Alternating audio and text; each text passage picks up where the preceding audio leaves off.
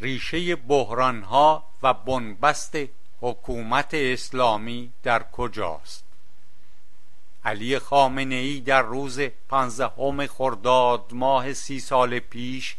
در مقام دومین ولی فقیه سکان اصلی قدرت در ایران را به دست گرفت. اکبر هاشمی رفسنجانی یکی از طراحان و گرداننده اصلی سناریویی بود که صاحبان قدرت در آن دوره با انتخابات و همه پرسی نمایشی توانستند قدرت و منصب ولایت فقیهی را به آسانی از خمینی به خامنه‌ای انتقال دهند. مجلس خبرگان در جلسه فوق‌العاده‌ای در 15 خرداد ماه سال 1368 نخست به استعفای حسین علی منتظری با اکثریت مطلق آرا رسمیت داد و سپس در همان جلسه با صحنه سازی از قبل طراحی شده علی خامنه‌ای را به طور موقت به مقام ولایت رسانید. 2 ماه پس از آن در 6 مرداد ماه سران رژیم با سر همبندی کردن یک همه پرسی اصل مرجعیت را که از شرطهای رهبر شدن در قانون اساسی بود از قانون اساسی حذف کردند.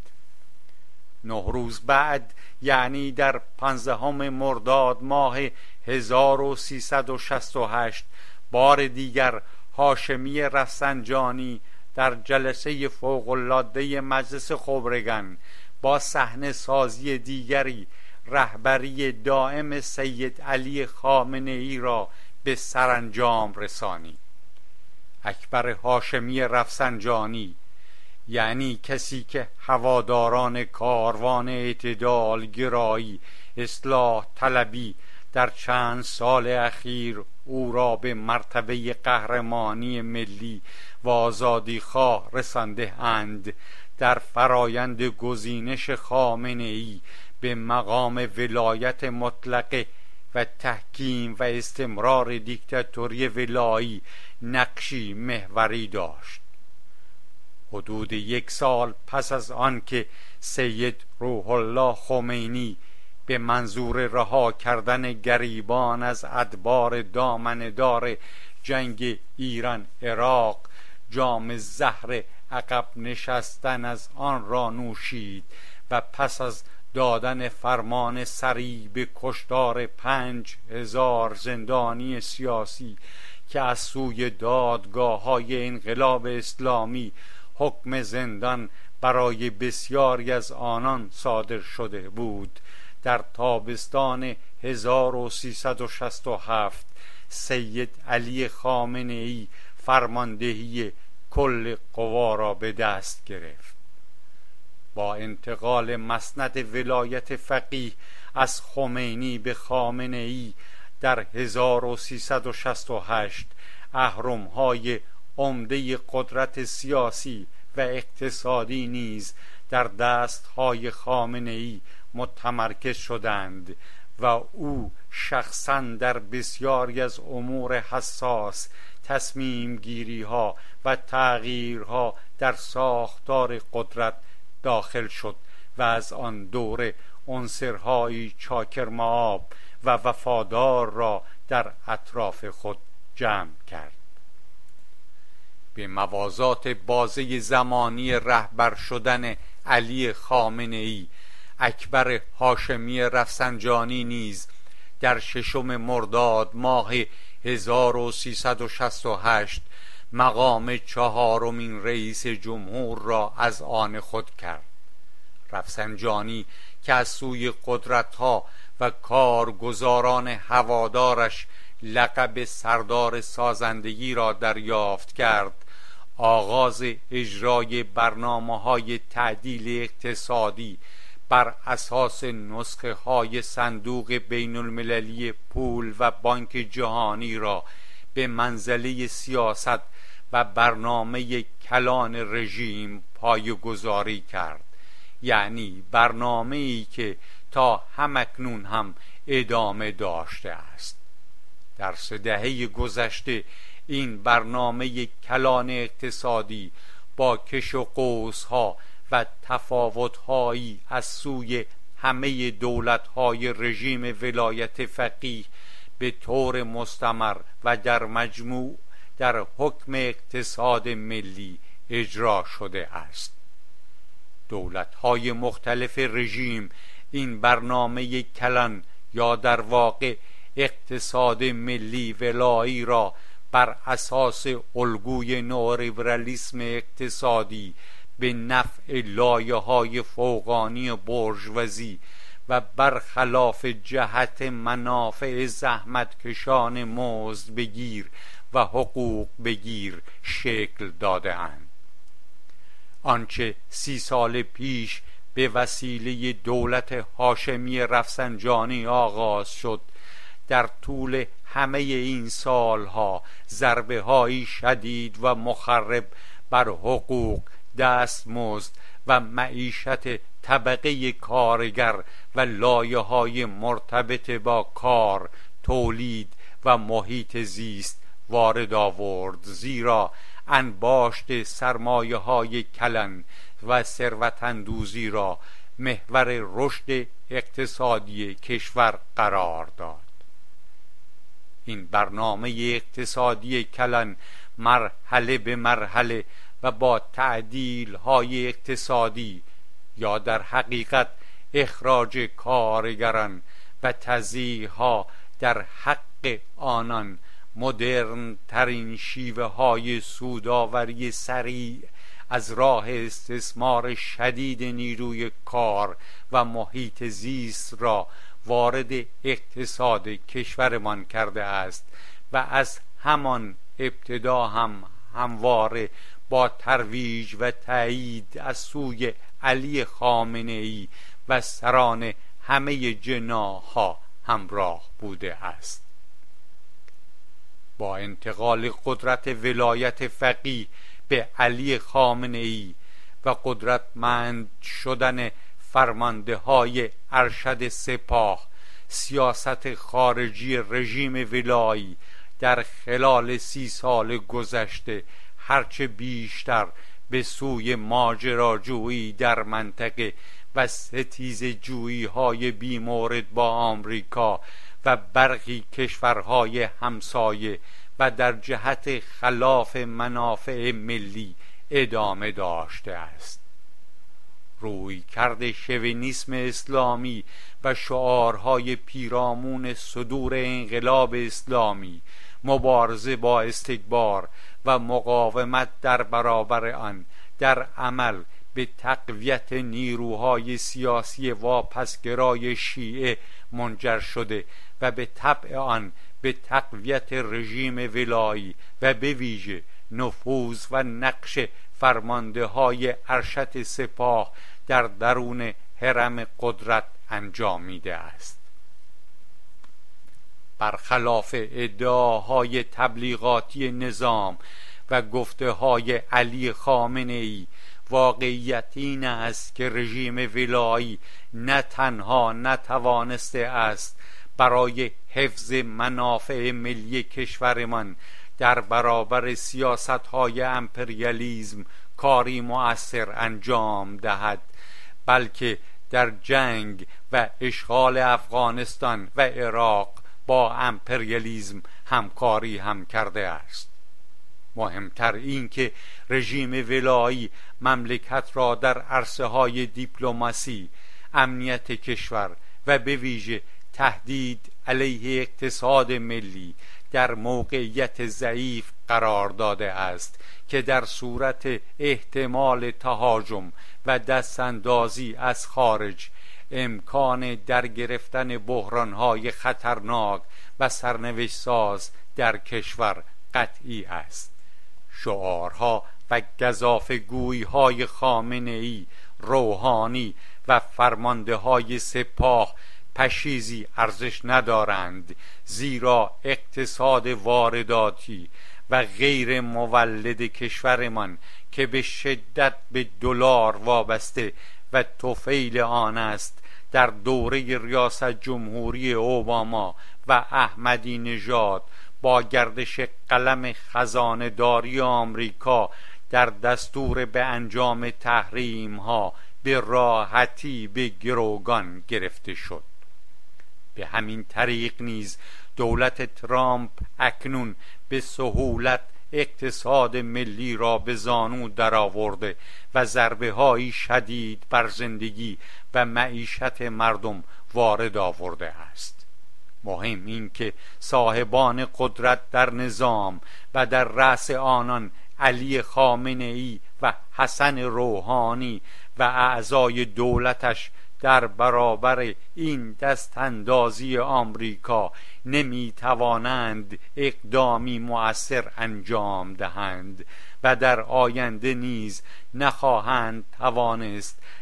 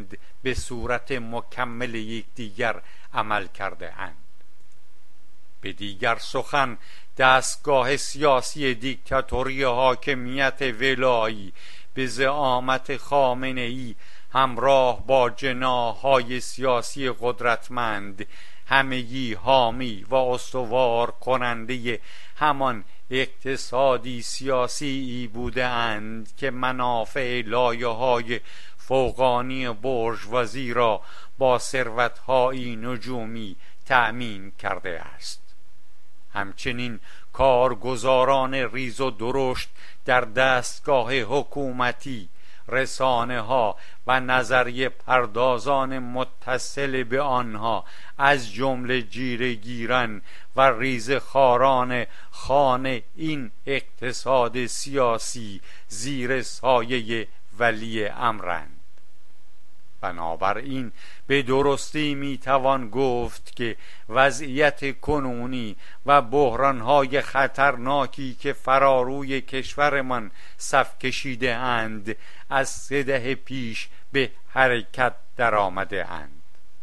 تبلور نهایی آنچه رفسنجانی خامنه‌ای در اتحادی نامقدس آغازگر آن بودند، در ضعف ساختاری اقتصاد ملی در برهه زمانی حاضر که حاکمیت ملی را نیز تهدید می کند می توان مشاهده کرد. این سرانجام محتوم سیاست‌های حکومت ولایت فقیه بوده است،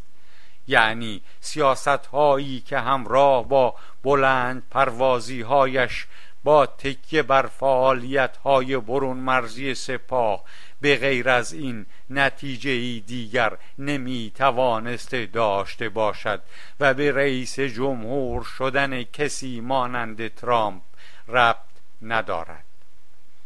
این که اقتصاد حرف آخر را میزند در مورد وضعیت کنونی رژیم ولایت فقیه و در بنبست گیر کردنش برخلاف ادعای خامنه‌ای تمثیل درستی است و مهم این که دیگر بیش از این با شعار پرانی، خودعه ورزی، موعظه های دینی و گزافه گویی واقعیت موجود اقتصادی را نمیتوان به شکل دلخواه نشان داد. مردم و آینده کشورمان در منگنه فشار دیکتاتوری ولایی و دولت راست افراطی ایالات متحده گرفتار شده اند. وضعیتی که کشور ما با آن درگیر شده است بحرانی بسیار خطرناک است و با مذاکره کردن یا نکردن مقام‌های جمهوری اسلامی با دونالد ترامپ به طور اساسی برطرف نخواهد شد. البته روشن است که در شرایط مشخص کنونی مذاکره برای کاهش تنش‌ها و جلوگیری از برخورد نظامی تنها راهی است که میتواند مؤثر باشد. ما معتقدیم که هر تحلیل تاریخی دقیقی درباره چگونگی فرایند تحمیل حاکمیت مطلق ولایت فقیه بر کشورمان نشان دهنده آن خواهد بود که چرا و چگونه همه شؤون اساسی اداره کشور در زمینه سیاست داخلی و خارجی و همینطور اقتصاد تحت الشعاع این حاکمیت قرار می‌گیرد. همچنین هر نوع تحلیل منطقی دقیقی درباره ساختار قدرت در دیکتاتوری حاکم و اقتصاد سیاسی آن نیز نشان خواهد داد که بدون حذف کامل حاکمیت مطلق ولایت فقیه امکان برون رفت از وضعیت کنونی به هیچ صورت نمیتواند امکان پذیر شود. به نقل از نامه مردم، ارگان مرکزی حزب توده ایران، شماره 1079، 20 خرداد 1398.